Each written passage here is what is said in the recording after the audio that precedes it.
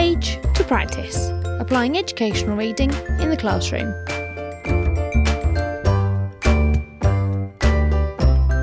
Join in the conversation using #PagePracticePodcast. From Page to Practice is a podcast focusing on the application of education research in the classroom. Each episode features a conversation with a different guest, teachers, authors, and others interested in education, talking about what the phrase "from page to practice" means to them and the importance of applying evidence to classroom practice.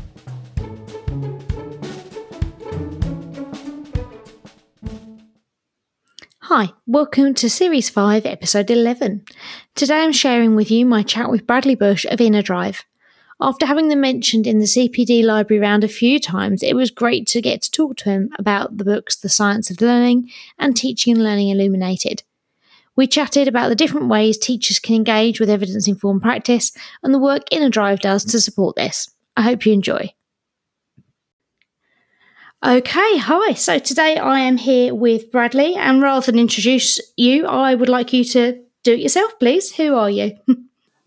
Hello. Well, thanks for having me on.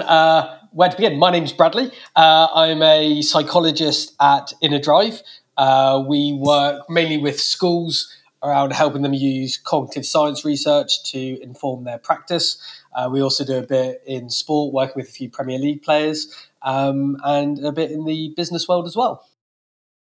That's great, because you bring something quite different to the mostly teachers that I've spoken to so far. So what does the phrase "from page to practice" mean to you? Yeah, that was a good question. I spent most of the day milling over this. I guess the best I can kind of come up with really is, I think research is there to inform our practice and inform our judgment, but it should never replace it. And what you see written on the words on a page from a research paper is really valuable, but the context is obviously going to be different. And so I like the idea that teachers can use research, can wrestle with it, but it's actually the converting of it into, what does this mean for me in my practice? I think that's the value of research. I think that's quite nicely summed up, I think, in the sentiment of "from page to practice." You're listening to From Page to Practice. Join the conversation on Twitter using #PagePracticePodcast. Before we talk about the reason I asked you to come today, because I've got this lovely copy of Teaching and Learning Illuminated sat here, could you tell us a bit about Inner Drive and the books you've previously published? I've got The Science of Learning sat here next to me as well. So Amazing. So we started off mainly working with students to see, can we help students improve study skills and revision and motivation and just general life habits that would help them do better at school. And almost by request, we had teachers go, do you do a teacher equivalent? And what we didn't want to do is do the same stuff that we do with the students with the teachers. We wanted to go a bit deeper into some of the research. And so over the years, we now work with, I think, about 400 schools in total. We either go in person and deliver staff training. We also have our online Teacher CPD Academy, which is where schools and colleges can sign up to get self-access modules. We have a whole bunch of interviews with researchers, because I think teachers are so interested in research, but so time poor in terms of the demands on them, that anything we can do that is flexible, that's bite-sized, that's manageable and interesting in research, that's really what that platform is involved in. And so, we kind of see ourselves as Google Translate for research. So I like that. Yeah, well, we don't do research ourselves, but we know that often research is either behind paywalls or it's written for other researchers, and it doesn't always filter down as effectively as I think it should to those who benefit from the most, i.e. teachers. So we have our Teacher CPD Academy for that. We've written books trying to in that theory, in that philosophy. So we started with The Science of Learning, which was really popular, and I think it was popular because it wasn't deep critiques of the research. I think other people are better placed for that, but it kind of gives the headline findings and almost acts as like a gateway drug where you can then know where to begin and where the next step is in terms of what you want to read. So I think research can be really daunting at times if you don't know where to begin. Absolutely, and I've had a few people. I've had a few people in this, as you know, the round are coming up at the end of this podcast about CPD library, and whilst Craig Barton is reigning up there with the most mentions, and then there's Kate Jones, your Science of Learning book has come up a good few times. So I know teachers find it, a really good way of being able to engage. I mean, it's just so lovely to hear, because you write stuff and you never know. You always hope it's going to do good in the world, but once you release it, it's kind of just out there in the wild. And Absolutely. I mean, even just to be mentioned in the same breath as those sort of people who I think have done so much for CPD. It's just nice to know. Hopefully, that has an impact. Yeah. So, what do you hope teachers can get out of engaging with this kind of thing before we move on to your more recent work? Yeah, well, I mean, I used to think the value was you read the research and you'd find out about these findings, and that's really valuable to know what the kind of findings are. And I've kind of softened a bit over the years. Now I kind of think actually the most powerful part of reading research and doing CPD and reading our books and all that kind of stuff is the conversations that happen afterwards. I just like that idea that it starts professional dialogue. So I always kind of say, like, you don't have to adopt what the research findings are wholesale, but if it leads to a conversation that you have with your colleagues about why do we do things the way we do it, and at least you kind of have a rationale for it and it's been considered, that I think is the value, because then you're not just doing stuff by default, essentially. And so that's what I hope teachers engage is. They don't necessarily find solutions, but they find, broadly speaking, guidelines and principles that they can then work within under that umbrella, but to make it their own so they still have that autonomy. And then, I know we're talking about page to practice, but there's that stage in the middle, isn't there? Like you're saying, with the conversations, and you've had some involvement with some big events like Festive Education in the past, right? Haven't you? Yeah, and so we've been lucky enough. So Festive Education, we now in a drive create the cognitive science strand, which is amazing because it allows us hopefully to platform a whole broad church of education folks. So we have researchers, we have teachers, we have people who go in and train teachers. So it's really interesting to see how these different people have used cognitive science.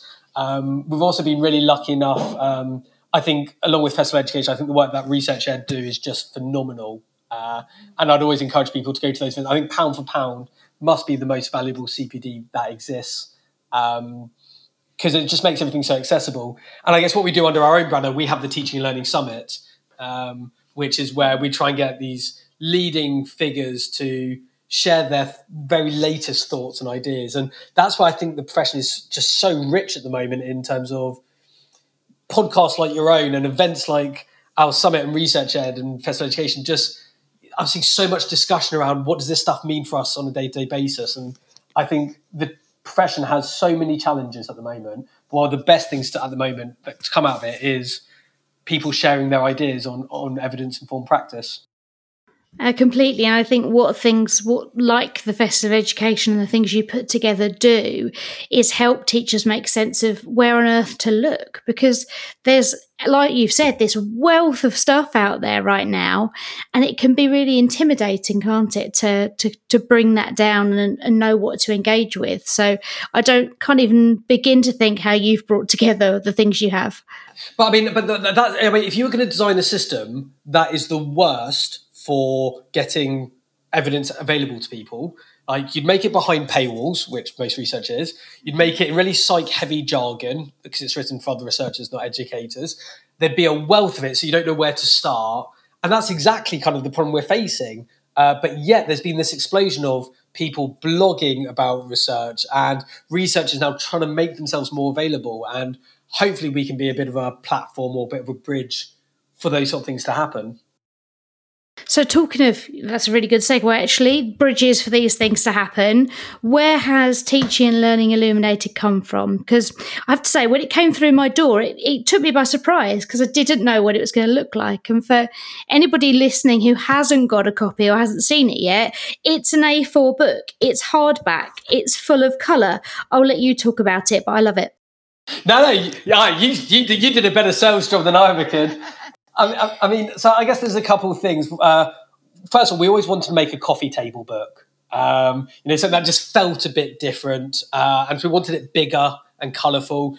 And our publishers at Routledge, I have to say, have just been amazing in terms of letting us have colour. We even have like a shiny spot gloss over the light bulb on the front cover, so it catches the light. And we wanted it to feel like art. We want it to feel beautiful, because for us, generally, teaching and learning might be the most important thing. Maybe you can talk about safeguarding behaviour as well, but like it's definitely up there with like some of the most important things schools should be doing. And we think this topic is so important, but yet sometimes it doesn't get necessarily the love it deserves. So we wanted something that makes you want to read it, because if the research is the ability to solve complex issues that we face, we wanted the quality of the material to reflect that. So yeah, we wanted it to be big, we wanted it to be colourful, we wanted it to be hardback, and we also wanted something that people could dip in and out of. So you can read 1 or 2 pages at a time. And how we really came to it was we saw our last book, The Science of Learning, as Google Translate for research. We put research in plain English. If Science of Learning was Google Translate, we kind of see Teaching and Learning Illuminated as Google Images, in terms of, we think the danger with any graphic is you can oversimplify, but hopefully it can start a conversation. And we like the idea of this 2-page spread of, graphics and visuals that can reflect, a picture's worth 1,000 words, but then you also have the accompanying text that can get into a bit more of the nuance behind it. And I think it's just the age we live in that people like sharing visual content. And so we tried to really kind of tap into that, really. I think the dipping in and out thing's really important. It's something that's come up in so many of these conversations I've had so far, that teachers' time, as you've said, is the teachers' time poor. So to be able to dip in and go, this is something I'm interested in, I'll just absorb this double page today, is just so useful and ideal, really. So much. So I had a teacher yesterday tell me that how they were using Teaching and Learning Illuminated is they said they literally give 15 minutes of a segment in their CPD, in their internal staff meetings. So 15 minutes, 5 minutes to look at the graphic and read the accompanying text, 5 minutes to reflect on how this does or doesn't chive with your current practice, and 5 minutes to reflect on that with the person next to you. And it's just this quick 15 minutes. We're not giving the answers, because I don't know if there are answers in education really, but we're giving kind of conversation points and starters. And people can critique the models or graphics, and they can go, yes, like this is exactly what I think it should be like. But again, it just starts that professional dialogue in a really quick and succinct way, hopefully. And that's such a great model to share, because there's so many schools that are trying to work on how can they improve their CPD provision, what can they do that's more relevant to everybody. I think that's a really good example of being able to do it in a shorter frame of time. But actually, I also think you could take things that much deeper, couldn't you? And that's kind of the beauty of it, that you could go, I'm going to look at this section today and we can take a much longer discussion about it. Completely. So to give you one example, one of the graphics was a 2x2 matrix, a table that actually appears in a research study on resilience. And it talks about, to develop a resilient environment, you want both high challenge and high support. And it talks about what happens if you don't have those sort of things. I have spent the best part of half a day with some schools just talking about that one graphic alone. Like, what does this mean for high challenge and high support for students who have different needs? What does this mean for, you're not really meant to talk about now, but essentially what was differentiation? What does this mean for our most vulnerable students? What does it mean for our feedback? And so you can go from millions of different tangents on quite deep nuance, or you can just do a 15-minute headline overview, and hopefully it offers that range. I should point out, my co-author would kill me if I didn't mention it. One of the best things we love about our publisher Routledge is they agreed to let us put, I think, about 50% of it, of the graphics, online for free, because we wanted teachers to be able to download it and to be able to use it internally how they see fit. So hopefully, through our website, innerdrive.co.uk, a lot of the materials are available for free to hopefully just get the word out there. And that's great. That's another thing that teachers and schools so desperately need at the moment, isn't it? It's, we don't always have the funds to engage with things in the way we'd like to, and dedicate the time as well. So having those resources available to them is really important. Well, I was going to say, I hope so, because, I don't believe world-class CPD should only be for those privileged few who can absolutely be able to afford it. And of course, you're going to get a range of services, but there should be something that people on a shoestring should still be able to access evidence-informed practice and research. And hopefully, by having that as almost as a backup option on our site, it provides that. Do you think there's been something kind of over the last few years that's caused this kind of, I was going to say resurgence, but maybe that's not the right word, but of research informed practice? Is that something that, were you working on this kind of thing before and it's happened during this time, or the evidence informed practice things kind of happened and you've joined the space later? Yeah, probably a bit of both. I mean, I think the first thing that's really kick-started, because I talk to teachers in other countries. So take America as an example, miles behind the UK in terms of adopting evidence-informed approaches, which is ironic because a lot of the research comes from researchers in America. But so you could go to a school in America. I've asked a few different American teachers this and go, put your hands up if you've heard of retrieval practice. And they've told me they've estimated less than 1% would put their hands up. Whereas in the UK, you ask that question, I think you get a very different answer. So the main reason I think of this drive has been it's come from schools and teachers themselves. Like there's clearly been a say, and we saw this with how amazing events like Research Ed and Festival Education have grown and started because there was a demand for it from those who needed it the most. So I think it's been a very authentic grass movement approach. And of course, for all their criticisms, the Ofsted framework with regards to cognitive science, that definitely helped progress things along because, again, a lot of other countries don't even mention stuff like cognitive science if they have an equivalent of Ofsted. So I think those things have happened. In terms of our work, we principally started in football, working with, as I say, Premier League footballers and clubs, and we dabbled a bit in education. But, if 10 years ago, we weren't using words like self-regulation and metacognition in education, the terminology at the time would have been around performance under pressure or dealing with stress. So clearly it's been because there's been a need from the education community for this sort of stuff.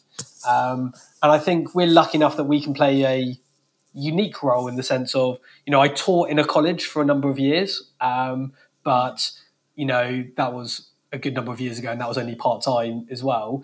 So we kind of come at it as approach from this. It's not like we're saying this is what we've done in the classroom, so you should do the same. We're just kind of now saying, here's what the research says, over to you to kind of reflect on what it does and doesn't say. And I think that's been hopefully well received.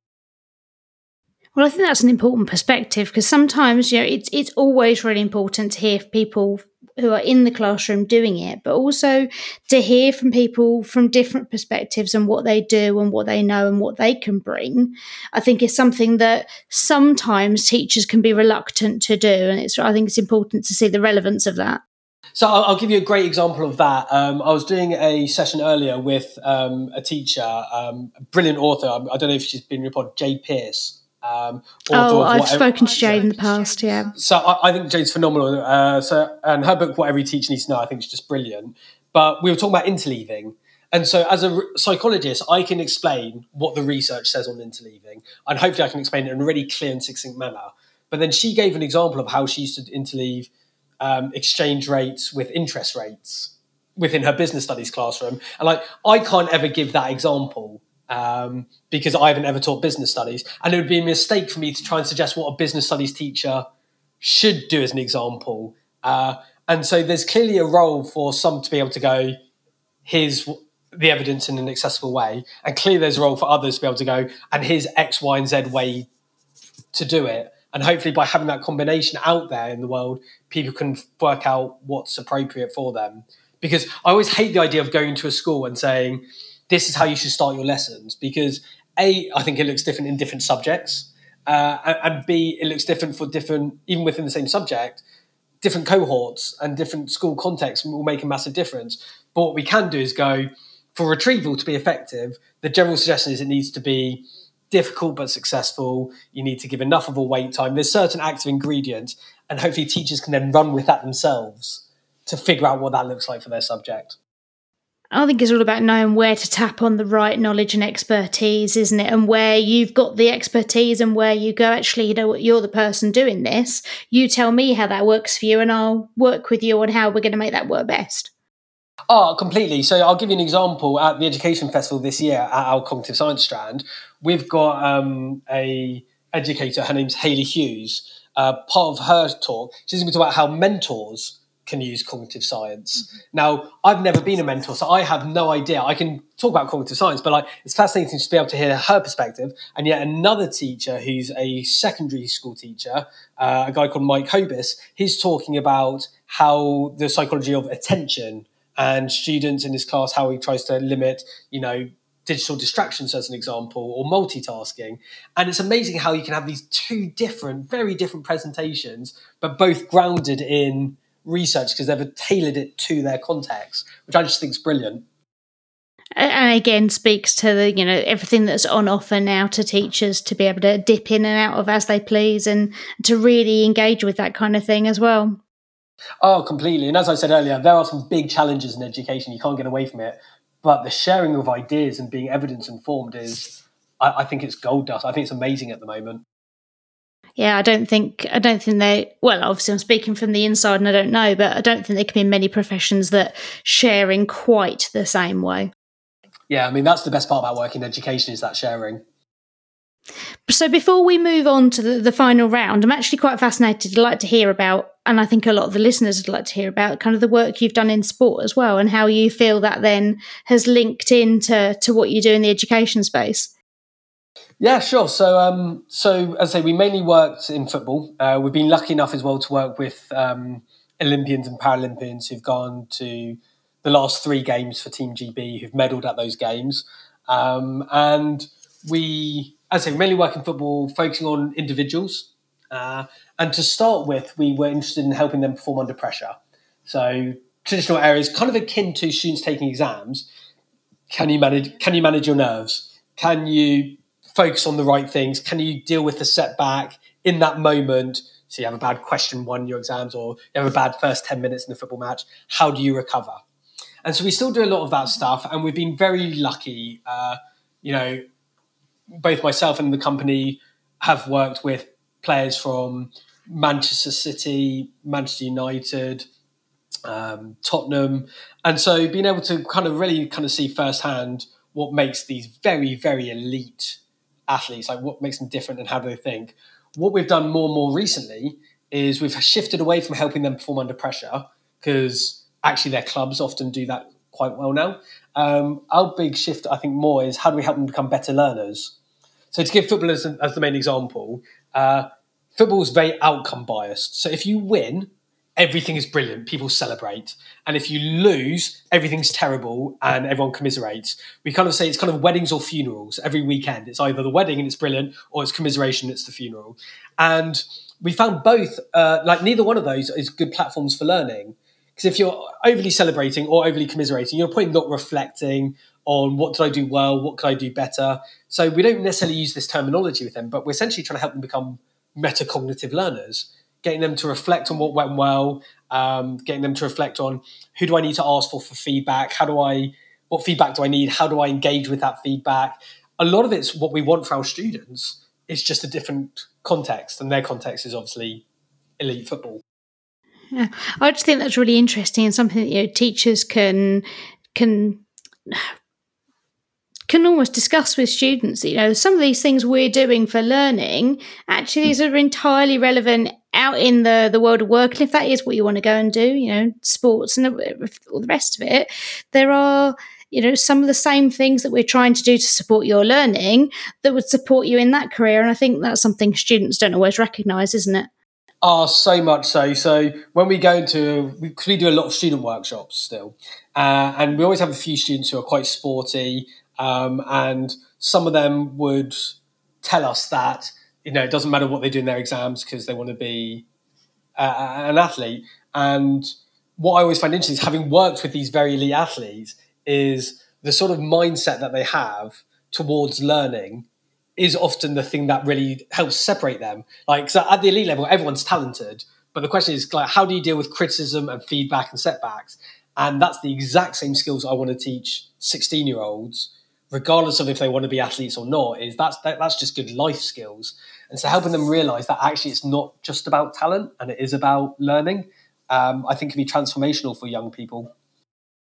And always good for them to hear it from somebody who's not their normal classroom teacher, because we all know there's certain things that they need to hear from someone who's out there in the real world because they think their teacher lives in the classroom.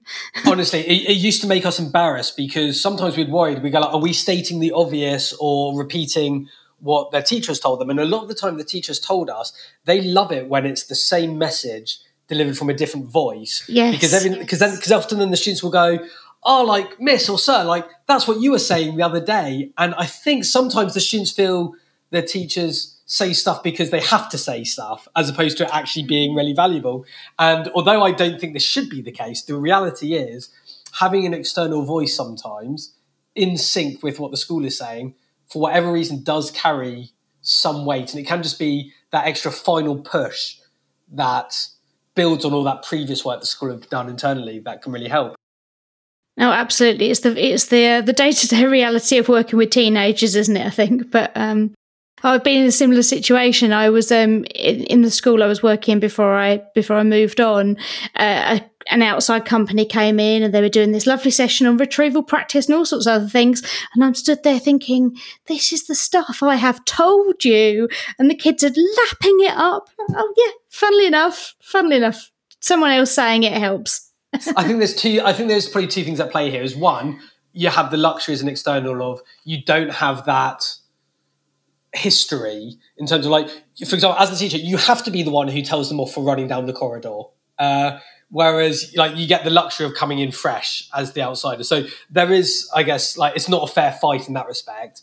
And the other thing I think is, like, we do 12 different workshops to students that we offer schools, and I think about a similar number of CPDs.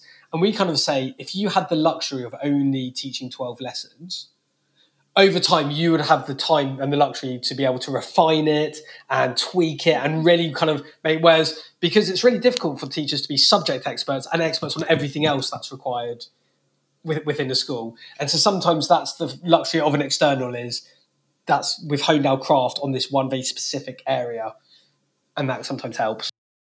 Definitely. So before we move on to this final section, is there anything that you were hoping to talk about that we haven't discussed? And two, where can people find you, contact you, all of the rest of it? Well, I have to ask. So I've been nagging my co-author for years that we should be doing a podcast, because every time I go on a podcast, it's like you just get to share ideas. I'm pretty much convinced it helps the person doing the podcast as much as the person that, because like it's basically 100%. Right. So I guess the question is, it must be, I'm guessing, a labour of love and take you hours and hours out of your life. So, like, what made you decide to bring the podcast back, I guess, is the really interesting question for me. So part of the bringing it back is because I've got the luxury of not being in the classroom anymore. And I know a number of people listening already know it. I'm working for an exam board now as a subject advisor for languages. So I've got that time. And I missed it. I missed the engaging with all of the educational reading that I was doing before. So, and the way the podcast was set up before, people were sending me contributions and I was putting them all together. And that was laborious because I wasn't getting to have these lovely conversations. I was just having it sent to me. So now, I'm really grateful so many people have said yes to getting involved, but that's been the real value of it for me. The last kind of 10, 11, 12 conversations I've had where it's been 30, 45 minutes just flown by and really enjoyable because you just get to talk to someone about something you're passionate about. So I'd go back to them and say, let's do it because you'll enjoy it. Amazing. Well, it's funny you say that about people saying yes to you and coming on the pod. Is I've always been, one of the best things I think about education, and I found this with teachers and researchers, is the amount of people who say yes if you ask them a question or a favour. So, like, I email researchers all the time to go, like, can you send me your study? Can you give me a 5-minute interview just so I can pick your brains about the study? Or educators sharing resources. I think you don't get that, I think, in nearly any other profession, this openness to be able to support and share. And yes, it's interesting that you've had a similar experience with people contributing for the pod. And with this new format, I have asked people to sign up, but they're every so often I've said, I think you'd be really good to come on. I think people need that boost sometimes to go, oh, you want me? So it's a mix, isn't it, of people who are willing to put themselves forward and people that you go, no, I want that person, and I don't think they'll either know we exist or think that they're good enough to do it. So making sure you approach them as well. I think you do get a lot of imposter syndrome in education of people going like, what, you want to platform me? And the fact is, I'm now convinced, I've said this to a few people recently, like, I now have this theory, right, that no one knows anything, right? Everyone's just guessing. We're all guessing. And some of our guesses are better and more evidence informed than others, but we're still guessing. And once you appreciate that, I think you go, well, I will then share my guess as I currently think it. And if I change my mind in 2 years, that's fine. But I think, helping people have the confidence to platform and express their ideas serves all of us, because you never know that kind of ripple effect, I guess, of who's going to be inspired or motivated based on that throwaway line that you didn't even really think about almost. Yeah, on that message then, if there's anybody listening that knows a colleague or a friend who has something to share but doesn't have the confidence to put them forward, please just push them into doing this kind of thing, because I've spoken to so many people who have got ideas about teaching and learning that they don't want to go to the senior leadership in their school and talk about it because they feel like it's not their place or they feel like they're wrong. And if we're not doing those things, that's how we're not going to develop any further. So the more people can be pushed to do that kind of thing, I think the better. Here, what a lovely sentiment. Well, with that, we'll wrap up and go on to the final round then. Sign up to receive the From Page to Practice weekly newsletter to read tips and advice from my guests, as well as information on upcoming episodes. Find the link in the show notes for this episode. So, this final round, I finally landed on the CPD library round as a name. But that library can have in it articles, it can have books, it can have podcasts, it could have a person, which doesn't really count as a library, but you know what I mean. So I've got some categories, and I'd like you just to tell me the relevant thing for that category. So the first one is first got you into evidence-informed practice. So the first book that ever got me into evidence-informed practice is a book called Learned Optimism. It's by a very famous psychologist called Martin Seligman. He's often referred to as the godfather of positive psychology. And it was the first psych book that I read that wasn't part of my university course. It was my first optional book. And it just explained research really clearly about why some people respond differently to setbacks and how we attribute success and failure. And it was the first time I actually thought, oh my God, you can actually help develop these skills, and there's a research base behind it. So Learned Optimism, I'd strongly recommend to everyone. And I think that's a great one, because that's the type of thing that most of the teachers that have been on won't have said, and actually sounds fascinating from their point of view. So, next one, resonated with you the most? I'd say the book that probably resonated with me the most, I'm guessing other people might have said this one, I think Teach Like a Champion by Doug Lemov. Yep. Because when I used to teach in a college, I just felt I was guessing the whole time. And I just try and figure stuff out by trial and error, whereas having someone be able to kind of segment and codify strategies just to give you options, it just felt that I felt that when I was here, I felt like he'd heard that that's the book I needed to be reading. Certainly Teach Like a Champion, I think, for me. And next up is challenged your views. So in terms of challenging my views, this isn't a book, it's a research paper by a researcher done about best part of a decade ago by a researcher called Dunlosky. It's the seminal paper that looked at different learning strategies, and it found that some are more effective than others, or some, I should say, have high utility than others. And I think it challenged my views because I look back at how I used to study, and my work ethic was decent, but I would just write notes over and over and over again. That's kind of all I did, is write notes to ingrain it somehow into my memory. Whereas reading the research around how highlighting and rereading probably aren't very effective, and things like retrieval and spacing are, it was a bit of a light bulb moment for me because it challenged my previously held views about how learning happens. That's a great one. I've got the author of the inaction version of that paper coming on in a bit. I think it might be a while till I'm speaking to him, but I'm speaking to him at some point. So can I say, I think that book is amazing. I think the description of interleaving specifically in that book is the clearest and cleanest explanation of what is quite a complex strategy I've ever read. And I've seen him present 1 or 2 times. Amazing guest to have. I think your listeners will be in for an absolute treat when he comes on. Oh, what a great endorsement of both the book and a forthcoming episode. Thanks. No worries. Where's the next one? Had the biggest impact on practice?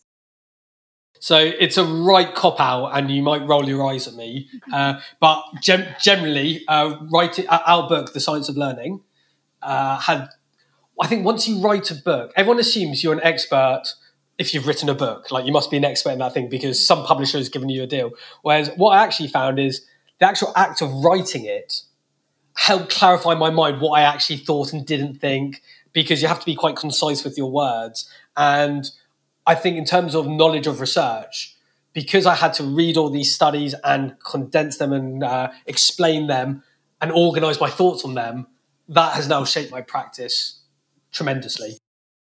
Absolutely no eye rolling here at all. I totally get what you mean. It's in the same but on a different scale to what we're saying about podcast. You get a lot from it in the process of doing it. 100%. So should be required reading for either a trainee teacher or an early career teacher. Am I allowed to be cheeky and have 2 here? Is that within the rules of the Go CPD for it. Some people have really broken the rules and done about 3, so I'll take it. Amazing. I can do 3 if you want me to be a rule breaker. That's So the first book I have to say is, I referred to her earlier, Jane Pierce's book, What Every Teacher Needs to Know. I think is a great starting point because it's clear, it covers a broad range, and, knowing where to start with the research and starting with those seminal papers, I think is a brilliant one for all teachers, but especially new teachers to know. The second one I have to say is our book, Teaching, Learning, Illuminated. I think it should be mandatory reading because people have to read a lot at the start of their career, and hopefully having something light can offer a nice contrast. So yeah, I have to say Teaching, Learning, Illuminated on that one. I'll allow that. I think that's an absolutely fine thing to say. So inspired you is the next one. So in terms of a book that's inspired me, I was thinking back to my early career when I was teaching, and the book that really made me think, could I become good at this? And is this like the right area to work in? Was a book called An Ethic of Excellence by Ron Berger. I recognise the title. It's brilliant because he basically challenges you to think about what is possible in terms of how much you can help your students and the level of potential that every student has. And our job is lucky as an educator to be able to help facilitate that. And in terms of making me think, yeah, this is actually a real profession where you get to do good in the world and make lasting impact and really inspiring, I'd have to say his book, An Ethic of Excellence. Great. There's just a few more left. The next one is your most recent read. So my most recent read was, it's a book that hasn't come out yet, but I was lucky enough to get a peek of the manuscript in advance. It's a book by a brilliant educator called Sarah Cottingham, and the book's called Meaningful Learning. And what I think is brilliant about her book, Meaningful Learning, is I actually think anyone who's interested in cognitive science and the curriculum will never view it the same way after reading her book. Because we're very big, I think, and I talk about myself in this included, of one of the limitations sometimes of cognitive science is we have these pockets of knowledge and we retrieve these facts or ideas, whereas her book looks on a different research theory and looks at how do we create bodies of knowledge so that we have meaningful, deep learning. And not only does it cover the research, it covers a number of practical strategies. And I'm just convinced it should be and will be mandatory reading for all those who are really interested in this area. Oh, that's fantastic. I'm pretty sure I've read some of her blogs in the past, so I'm not surprised at all that she's written a book now as well. Yeah, it's really good. What is next on the to-be-read pile? So next on the to be read poll, it's next because it's not out yet, but I'm very much looking forward to it. It's by a author called Emma Turner, and the book's called. Okay, so that's good. You're familiar. And the book's called Initium. And what I'm excited about her book is a lot of cognitive science typically looks at secondary school. I think a lot of it should be applied to primary because limitations to working memory are even more pronounced at a younger age, and retrieval has been shown to be beneficial regardless of age. So I think it's a misconception that it's only for secondary. But that being said, I don't think there are enough primary focused books on cognitive science. Often they need some adaptation. And I think her book hopefully is going to answer a lot of questions in that space. So I'm looking forward to reading that. And the last one, you might be that you think it does now exist because you've written it, but the doesn't exist but should category has been taken in different ways by different people, either by saying something that they're really interested in a particular area and they can't find one book that brings it all together, or they think, oh, when I first started teaching, this particular thing would have been really useful, so I think there should be a book around on this. But like I said, if you wish to say Teaching and Learning Illuminated because actually you know what, it didn't exist and you think it should, you're allowed to. I'll allow it. I'm not going to say Teaching and Learning Illuminated because I figured that would be pushing my luck on this podcast, having name dropped it about 20 times. This was the hardest question because, you know, I'm currently working on some ideas on future books that really kind of challenged my thinking. This wasn't one of them, but I would love someone to do this. I would love to see a pocket book, so a small book of 100 researchers explaining their main finding in 100 words each. So you have to be really concise and you can't be too nuanced in 100 words. But what is the headline finding? 100 researchers, each doing 100 words. I think that would just be an awesome 1 hour read for people. I think that would be brilliant. Love it. That is the most specific idea anyone's come up with so far, and I love it. I feel like I was having to pitch the idea to you as if you're just kind of like a Dragon's Den. Like you go, yeah, it's good. I'm in type thing. I should change it to that. I like that.